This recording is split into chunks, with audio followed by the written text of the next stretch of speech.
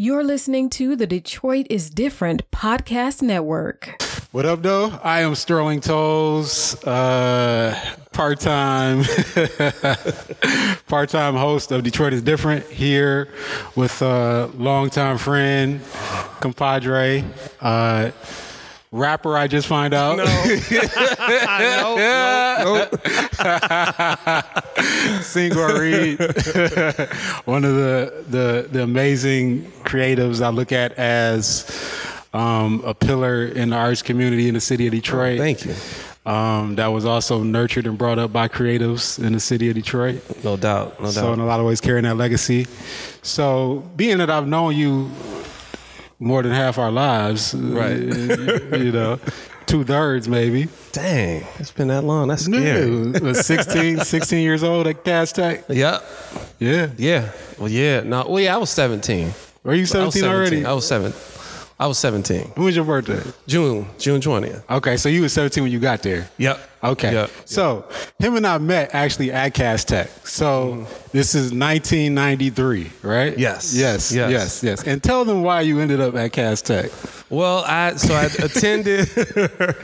attended Renaissance High School for the first 3 years, freshman, sophomore, junior year, and my teacher was Oni Akila, and she's a photographer and still active in Detroit today as a photographer, and she basically offered mostly photography classes. So for 3 years, I exhausted all of her photography classes that she offered. I think I took fashion and basic drawing and those kinds of things. But going into my senior year, I really needed to bolster my portfolio, for applying to college. Mm-hmm. And so there was a conversation that was had between Oni Akila from Renaissance, Marion Stevens, who was the head of the art department at Cass Tech, and Shirley Woodson Reed, my mother, who was the supervisor of Detroit Public Schools, and they figured out a way for me to transfer to Cass Tech. Take your talents to South Beach, right? I took my talents downtown to Cass Tech, and it was an amazing experience.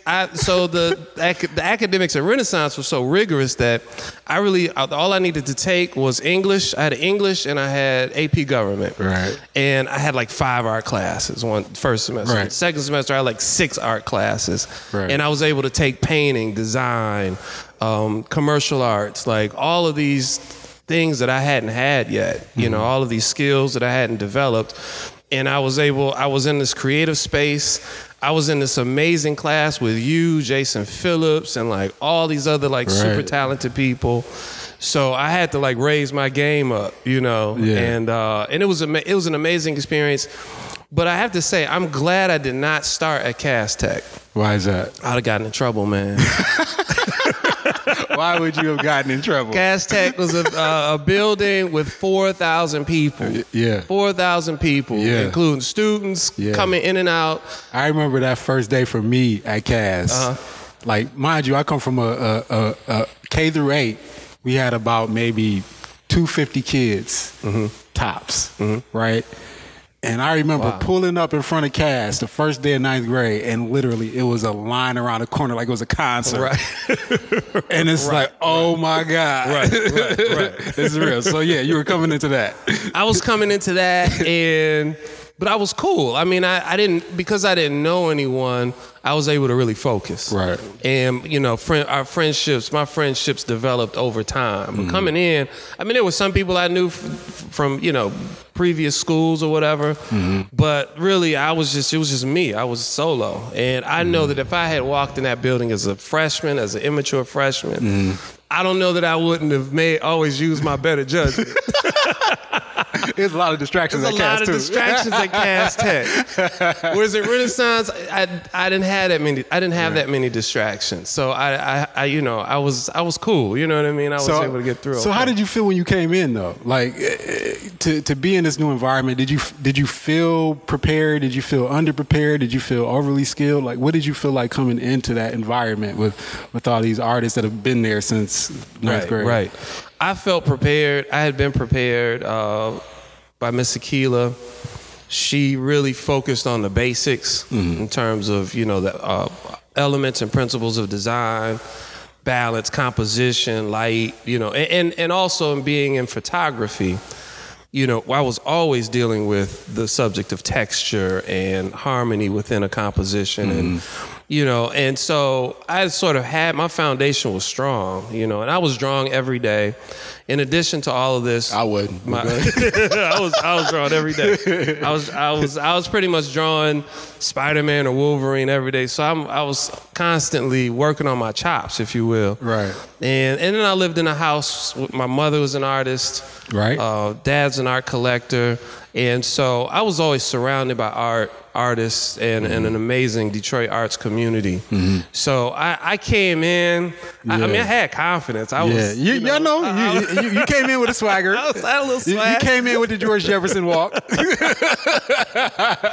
Yeah, well, then that was the other thing. I mean, I couldn't be no punk. Like, I had to put up a good front. But no, it was great because I was able to look around and everybody around me was drawing, was making art, had their own projects going, and was using different materials, and so it excited me. Like I wanted to be a part of it. You know, I wanted to be a part of the action. I was really moved by the level of motivation, you know, that so many students had. I don't know. It was a lot, though. Yeah, it was a lot. Yeah, to me, coming from... It was a few. Yeah, because, I mean, Renaissance was not a visual arts-based school. You know, those students were much more interested in the sciences, math, you know, that kind of thing. And so to see a room full where most of the students are doing what they're supposed to be doing and they're passionate about it. And I was able to just by watching, I learned and picked up so much right away, and it was off to the races. Yeah. You know? So let's talk a little bit about probably a guy that saved my life, probably. With Robert Smith, who just recently passed. That was important to all of us. You know, from you to Mr. Cliff Notes to Sidney James to Chris Batten to so many people. What was he for you? And so to preface people a little bit. So Robert Smith he eventually became director of the art department. Head of the art department. Yeah, but when we were there, he wasn't. But he was. He taught a lot of. What were his classes that he was teaching at that time? He taught commercial arts. Like 1, 2, and 3. I think he handled the AP Arts program, and I feel like he taught a little bit of painting as well. Yeah, he taught me how to paint. Yeah, like I didn't know how to paint before him. Yeah. And I know pen and ink. I remember was something that he taught.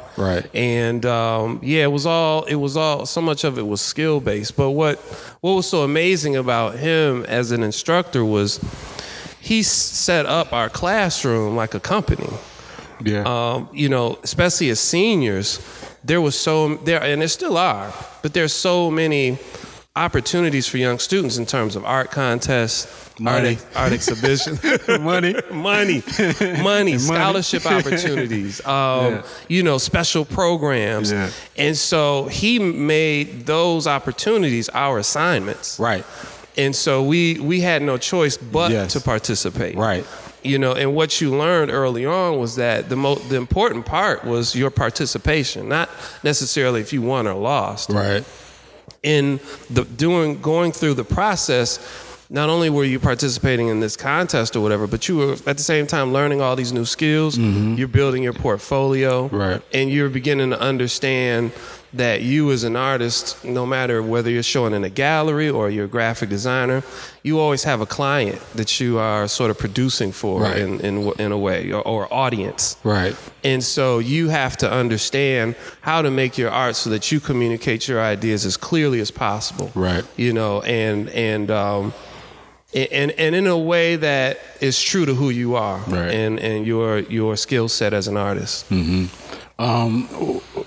Was there something that you took from him, like something that he gave you that became a really important part of your practice, or what were some of those lessons, were like main lessons that you got from? There were just so many. I mean, the big thing I think that he taught me was how to work strategically and methodically through a work of art. Like it's not you getting a picture and copying it, or you having an idea and you only do that one, the first idea you have. That's the one you go with. No, he made us do thumbnail sketch after thumbnail sketch. Yeah. We had to put the thumbnail sketches up, talk about them as a group. How do you guys feel? Like there was a critique involved. And, then, okay, this is the one you're going to go with. What materials are you going to use? Mm-hmm. Do those materials fit what you're trying to say in your work? And just going through that process and understanding that the actual making of the work is like 10%. Right. It's the research. It's the preparation.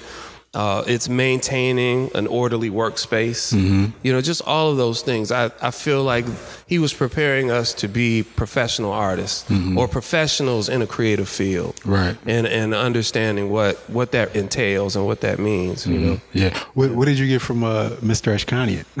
Oh, man. So explain Mr. Ashkanian to the listeners. Richard Ashkanian is an amazing teacher. Amazing personality. Amazing personality. He wore this lab coat. He had this clean white beard, his glasses, and yes, the dance. He would dance throughout the classroom. He would dance throughout the classroom, but he threw shade constantly. Absolutely, every day. He was just going in on you, and he like stripped you down. Like he read you. Yeah. When you walked into the class, he read your emotions, what you were feeling, like trying to figure you out. Right. And then from there, he's like, okay, I think today you need to work with some gouache paint. Yeah. And you need to work on making circles because you spinning right now. So you're gonna spin on this piece of paper. Right. And if he liked you, he loved you. Though. Yes. Right. Yeah. Like do you remember he had like the pictures of his students like at his desk that he liked over all the years, and it was like, Ben Gordon and David Allen Greer, and they were such lovely students, unlike these other bastards. That was it. He was a character, and I remember I was doing this large painting of Lonnie Guinier. I don't know if anyone remembers Lonnie Guinier. And next to Lonnie Guinier, I had an issue of Art in America, and on the cover there was a Lucian Freud painting. It was a self-portrait by Lucian Freud, and so I'm like painting, and I'm trying to copy the style of Lucian Freud. And one day he was like, you're not Lucian Freud. Like, you would never be that great. I was like, right. He's like, put the magazine down, put it away. Yeah. Like that's not you. That's not who you are. Right. He can inspire you. You can learn. You can pick up some things, but you can't copy it. It doesn't work that way. Yeah. And when that was one of the most freeing moments of my life in terms of as an artist. Mm-hmm. When he made me put that down, and I had to look inward and really focus on, okay, what is my style? What does it mean for me to put paint on this canvas as a black man? And what was that? Like what was the mission statement that was kind of coming into fruition for you at this time of who you were as an artist? Well, that's a good question. I don't know. I mean, I was really beginning. I'll say this. You hear athletes say this sometimes. The game was slowing down for me in his class, and unlike other classes, so. Right. I was beginning to see things in slow motion, and he kind of walked me through that process. And so sort of inside of me, I realized that I had a whole nother level of excellence that I could achieve. You know, if I was focused enough and clear enough in my vision, right, going in and true to that vision, and I knew that I could achieve whatever it is I wanted to achieve, and in that painting, that was up to that point. That was like my masterpiece. It was the largest painting I had ever painted, and that it gave me another level of validation in that time in my life, and I knew, like, okay, I now understand that whenever I move into a new such situation, I have to step my game up, and I figured out how to do that in his class. Right. So, leaving Cass, where did you end up after Cass? Oh, I went to the University of Michigan. I see you still on good terms with U of M, obviously. Wearing we had a big win last night. Go Blue. No, I went to the University of Michigan. I was able to go directly into the art school. I remember that doesn't happen all the time where you go directly into the art school? No, it doesn't. My mom took me up to Ann Arbor for a visit. Right. It was raining that whole day, and we were visiting with the dean of the art program. And once we got on campus, it stopped raining, and the sun came out. Break of Dawn by De La Soul came on the radio. We were driving down State Street. And I was like, this is where I want to be. Wow. And we basically, I feel like I raided the dean's office because I put up every piece of art I had ever made. Just lined his office. And, I think he knew, okay, he's an artist. He needs to come directly into the art program. Wow. Let's not fool around. It's pretty clear on who this kid is. So what was it like being in an art department at U of M? It was great. It was wonderful. I had a really wonderful experience.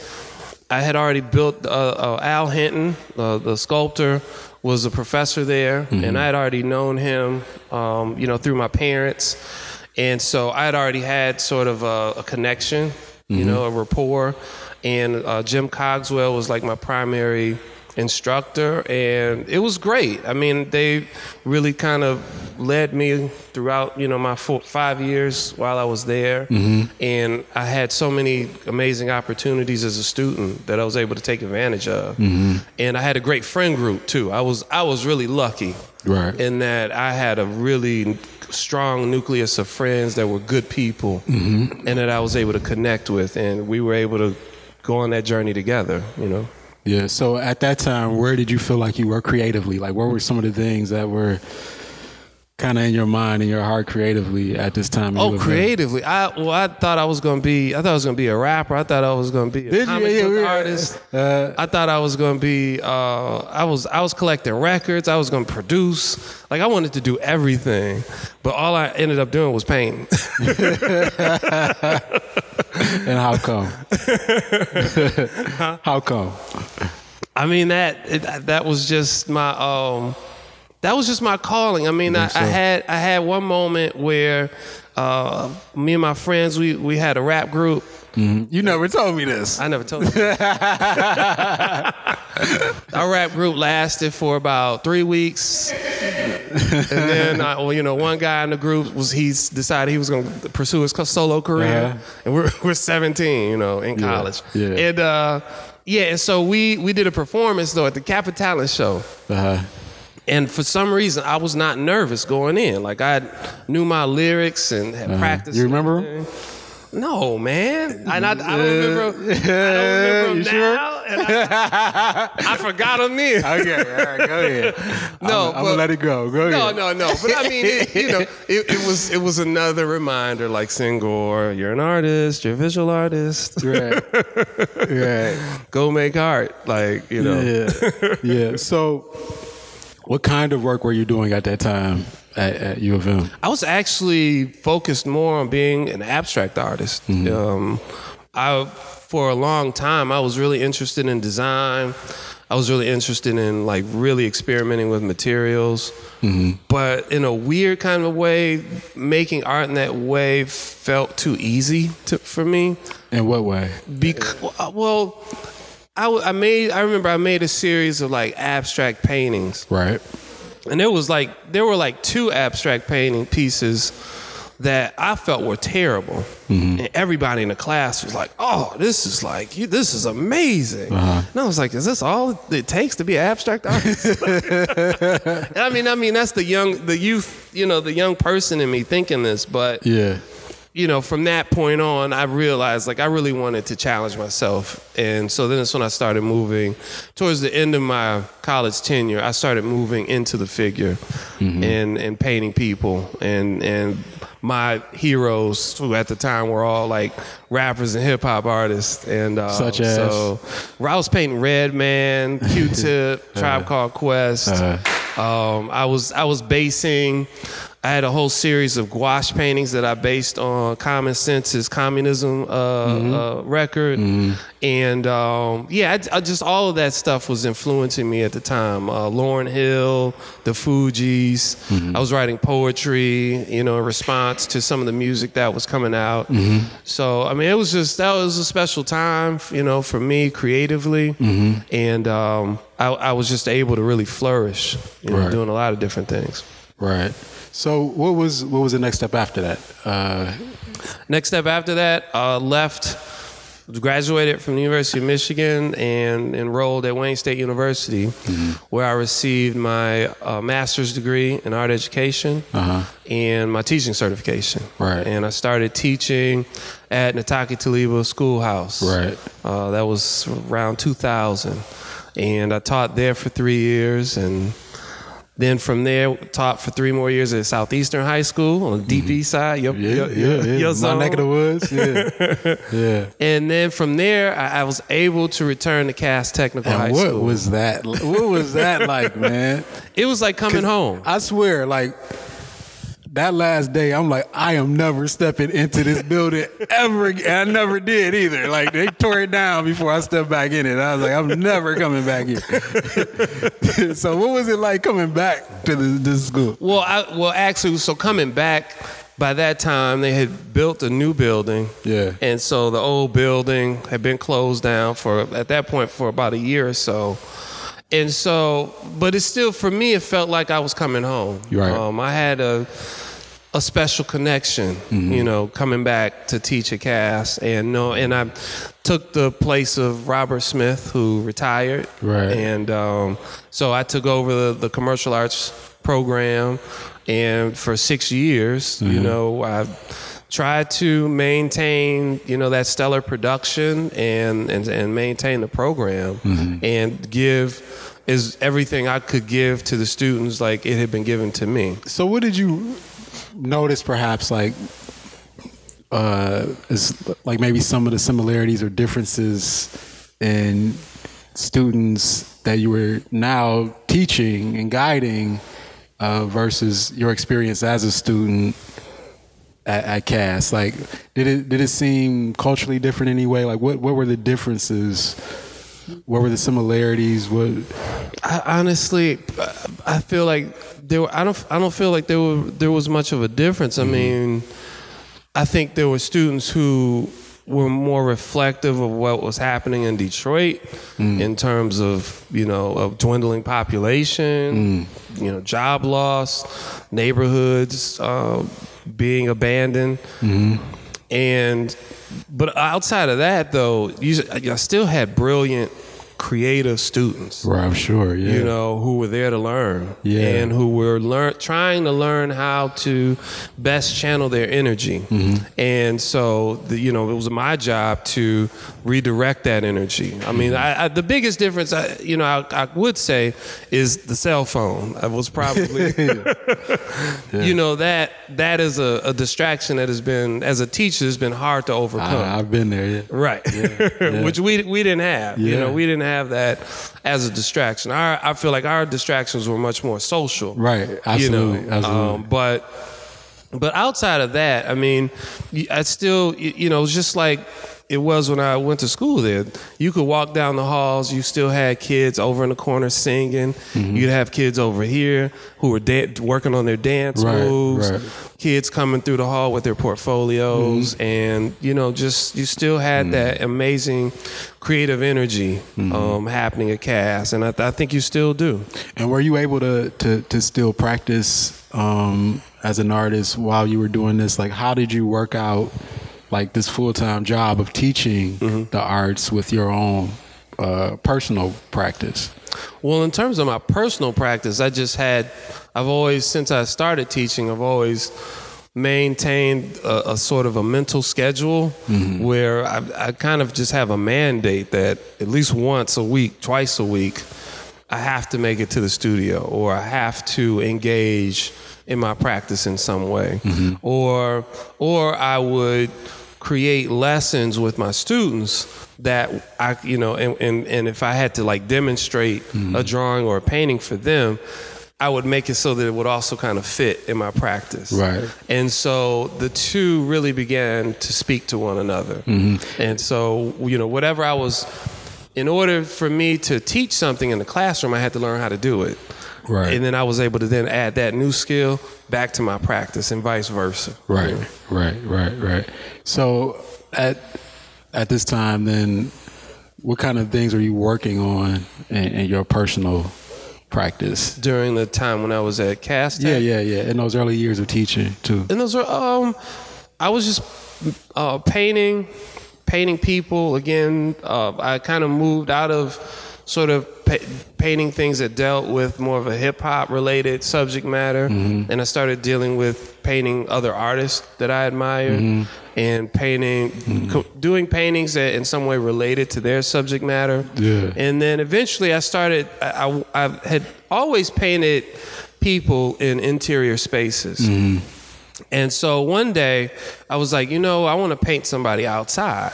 And I realized, like, wow, like, Senghor, like, you've never painted clouds before. Like, you've never painted grass. Like, I never really dealt with landscape, as a painter. And so I had to start practicing, like, okay, how do you paint clouds? Like, so I painted all these cloud paintings. And then I painted all these paintings that dealt with grass and leaves. And eventually I found water. And when I started painting water, like, it was a completely different experience in that I was able to sort of recall my abstract tendencies from college. And I was able to focus on really painting environments across a surface and creating a sense of rhythm and harmony that I think I couldn't really do when I was painting those other subject matters, and it freed me, How? What do you feel like it freed you from? It freed me from a certain amount of tightness. Sometimes when you're painting, for me, if I am painting a person, there are moments where just physically my range of motion is very limited to my wrist or my elbow, and to paint on a large surface and to paint water, suddenly I'm using my body, I'm using my whole arm, and I'm realizing that, my whole mind, and when I say mind, I mean mind, body, spirit, soul, is active in the creation of this painting. I had to get up from the chair, like I had to, it was a much more physical, whole body experience, a total body workout. And when you're painting this kind of stuff, what are you listening to? Are you listening to anything? Is it silent? What's happening? Oh no, I'm listening to everything. How does what you listen to inform like water, like painting water? So if I paint water or something that is very frenetic or very active, then typically I'm listening to music that is very frenetic and very emotional. Yeah. First thing I thought was Pharoah Sanders. Yeah, right. You're like, what would you put on if you painting water? Like, Yeah, no, I'm listening to like Archie Shepp or Sometimes I'll listen to like Bobby Hutcherson, you know, something that's maybe a little bit smoother. But yeah, I'm listening to more of a bebop, fast-paced kind of music. If I am painting something that requires a different level of focus, where I have to really take my time and be very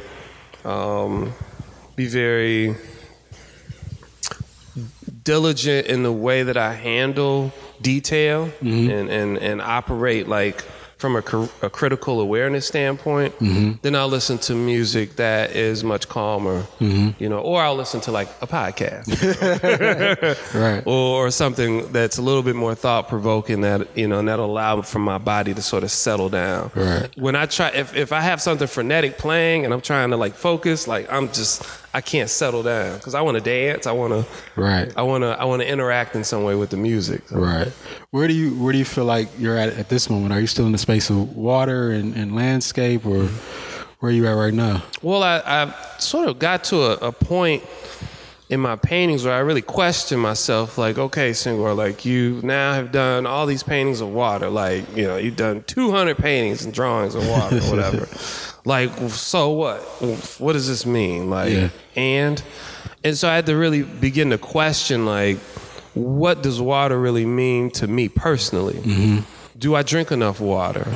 Am I hydrated on a daily basis? You know, what kind of water do I like to drink? You know, do the people around me drink water? And so, and right around as this is happening, my wife started going on this challenge of drinking like a gallon of water a day, or at least reaching the point where she's drinking half of her body weight in ounces, which is how much water we're supposed to drink. That's good. And so from that point, you know, I was like, I don't need to do that. I'm gonna drink this juice. I'm good, you know. And then I started looking at my wife, and her skin is all clean and crispy. She's going to the gym. You know, like her hair was all healthy. I'm all ashy. You know. Moving slow, sluggish, you know. And so it's like, okay, well, Senghor, like if you're painting, you know, don't talk about it, be about it, right. You know. So I started.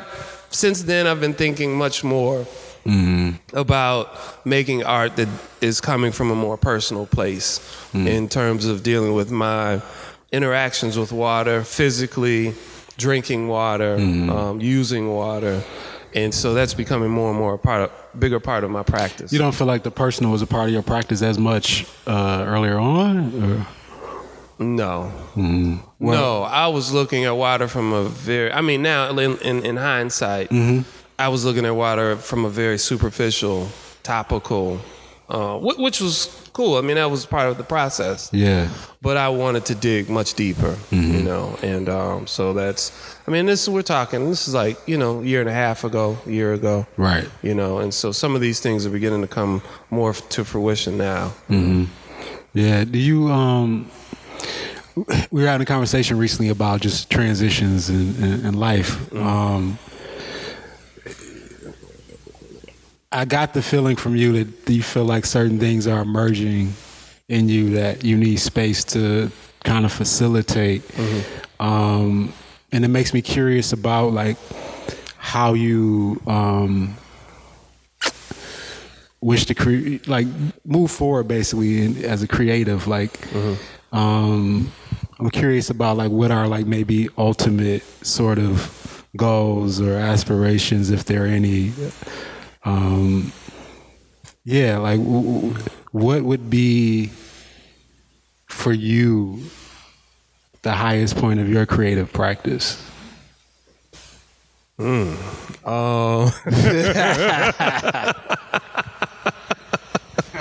I brought these notes. These notes don't mean nothing right now. Did we get everything on there though? Yeah, no, we're cool. I mean, you know, we're cool. I mean, process. No,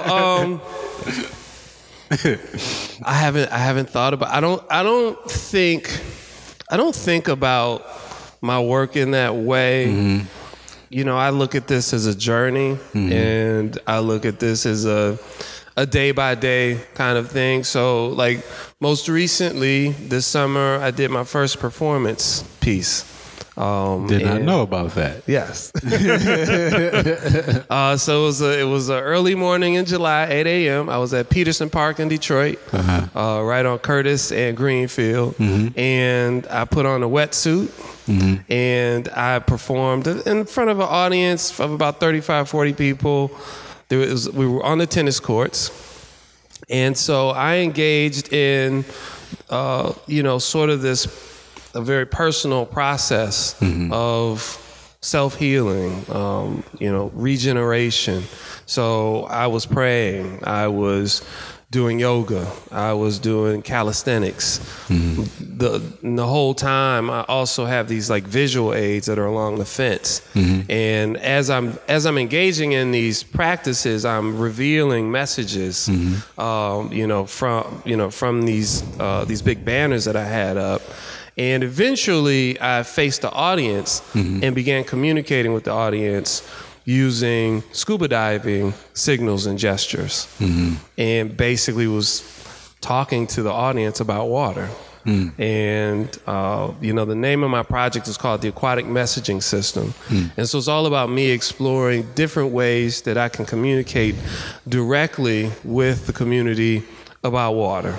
The need for more water, the need for understanding the issues that we're dealing with in Detroit surrounding water, and just beginning to engage in sort of a whole new medium and a whole new aspect of my career. Because that's a part of it too. Is everything that I want to say as an artist, I can't always say in a painting or in a drawing. And for me, for the last 3 or 4 years, I just kept literally having visions of me standing on 7 Mile with a wetsuit on. I didn't know what it meant. I was like, you're crazy. Like, something's going wrong with you. But eventually I yielded to it and I said, I'm going to do it. And I don't care what my belly looks like.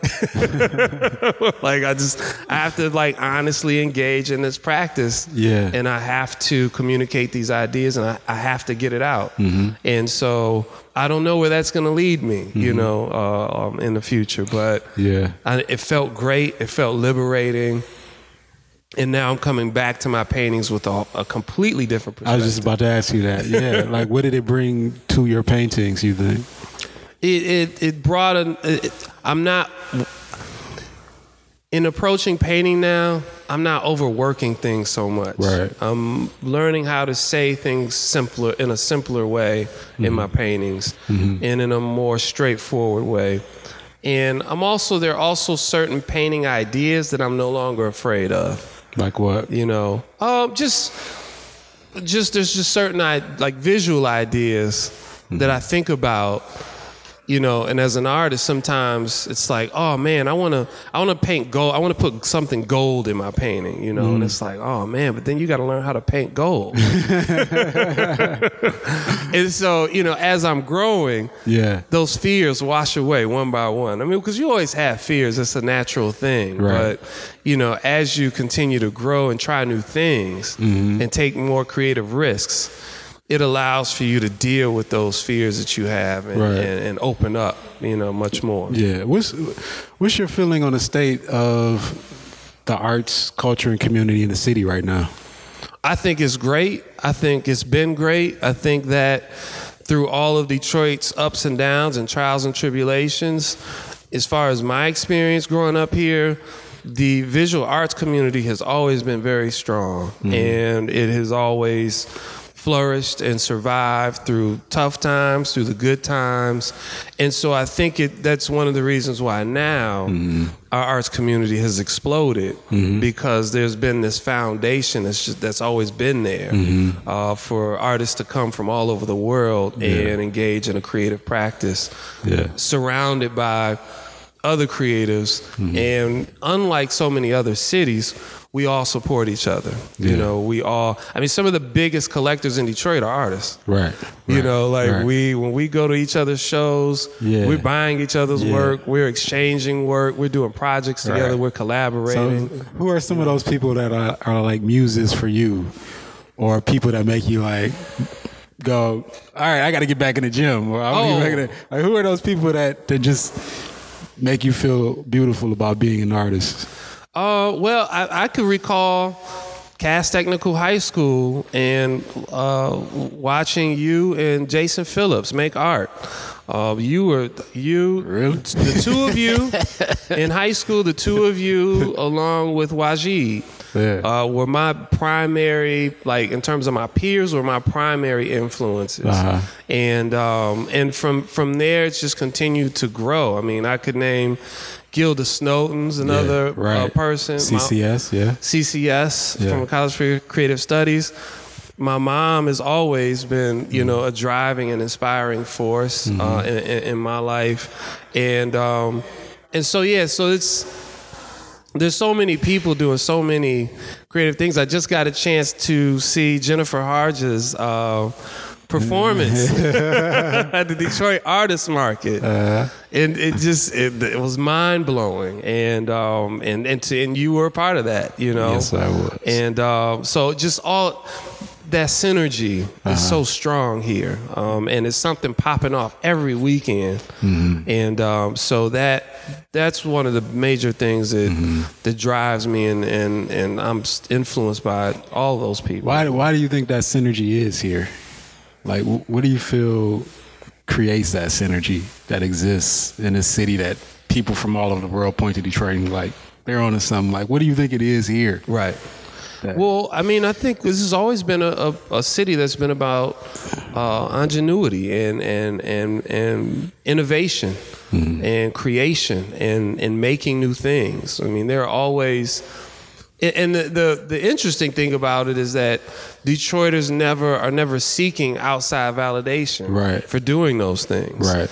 And so when you meet so many people in Detroit, we can go years back, who they worked in the factory, but as soon as they left the factory, they went up to the jazz club and pulled out a trombone and played all night. Right.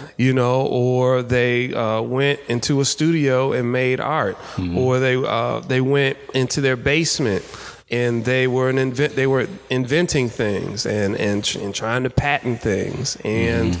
Or working in the community. Now we have this huge urban farming, movement happening. So, Detroiters are always, due to the state of the city and the way that this city is designed, we're always trying to come up with solutions to problems, which leads us to invent and innovate and create. And we know that we are doing it for the betterment of our community. And that's the most important thing, and that's the thing that has sustained us as a city, through all the ups and downs, financially that we've gone through. And that energy has attracted more energy. And a lot of energy. For better and for worse. Right. Exactly. Yeah. How do you navigate that? The shift? Because we were talking to somebody that just been here, and I was trying to explain to them, like, it was a time where everybody that was here was we didn't see anybody that wasn't from here. It wasn't a destination like it is now, and I think for some, people born and raised here, to some degree, it's a little disconcerting to see things changing so rapidly. Like, what's your personal feel about those shifts? I mean, change is good, and I think that change is inevitable, and I don't think that you should ever carry burdens that it's not your responsibility to carry. And so, I mean, you can't. As change happens, you have to adapt, and you always have to look inward in terms of how you're going to adapt. Right. And so, I think that in watching other people come to this city and have their business together and say, I'm going to buy this property and I'm going to rehab it and I'm going to do this and I'm going to, if you've been here for a long time, that might be a disrupting thing for you. But what are you going to do? Right. You know, are you going to do that? What are you going to innovate? What are you going to build? You know, how are you going to respond to this change in a positive way? And so for me as an artist, I mean, I'm always trying to focus on the business of art and the business side of what I do. And you know, doing the things that artists don't like to do, like writing artist statements, and photographing your work and cataloging your work and archiving your work and, you know, all of these things, because you can't be upset about someone else's narrative about you if you haven't created a narrative for yourself. Right. And so I'm trying to work on my own narrative and my story and the story of my family.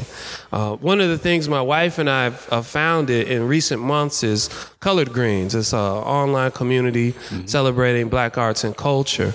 And so we are trying to expand the conversations that people have about art, and trying to make art more of a regular, everyday conversation that everybody has. Because we have that in Detroit. You know, a lot of people don't know that. Like, you can just meet somebody off the street, like, man, you see that new Kerry James Marshall exhibition? You know, like, oh, you know about that? Like, yeah, you know, like you have conversations like that in Detroit, but people coming in Detroit always say, like, well, we don't have that.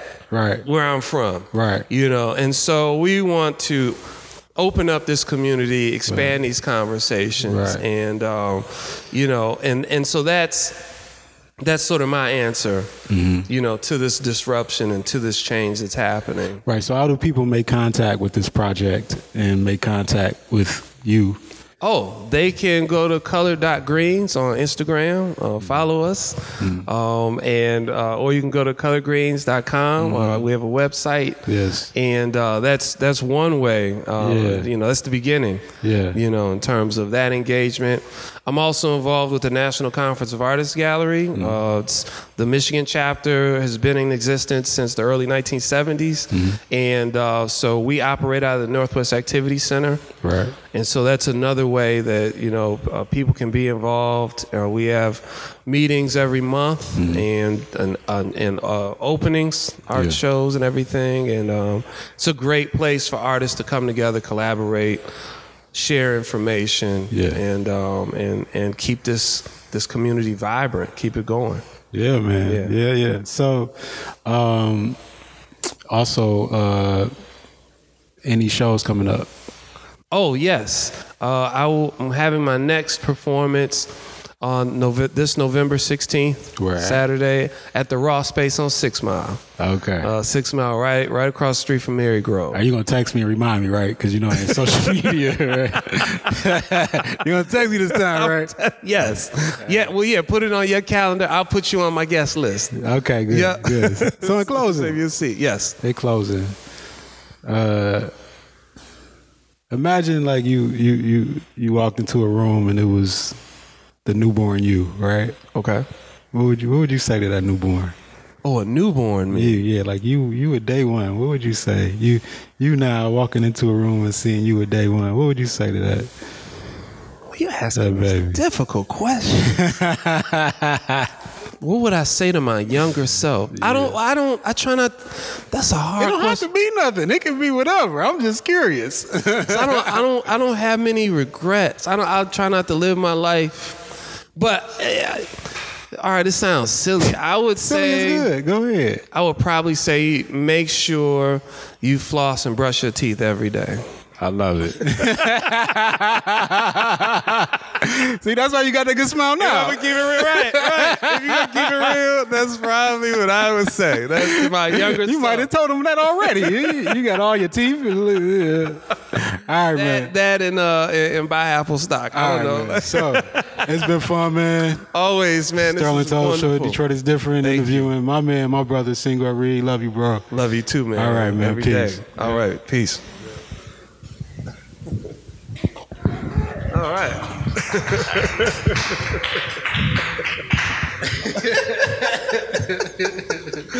That's what's up. We get most of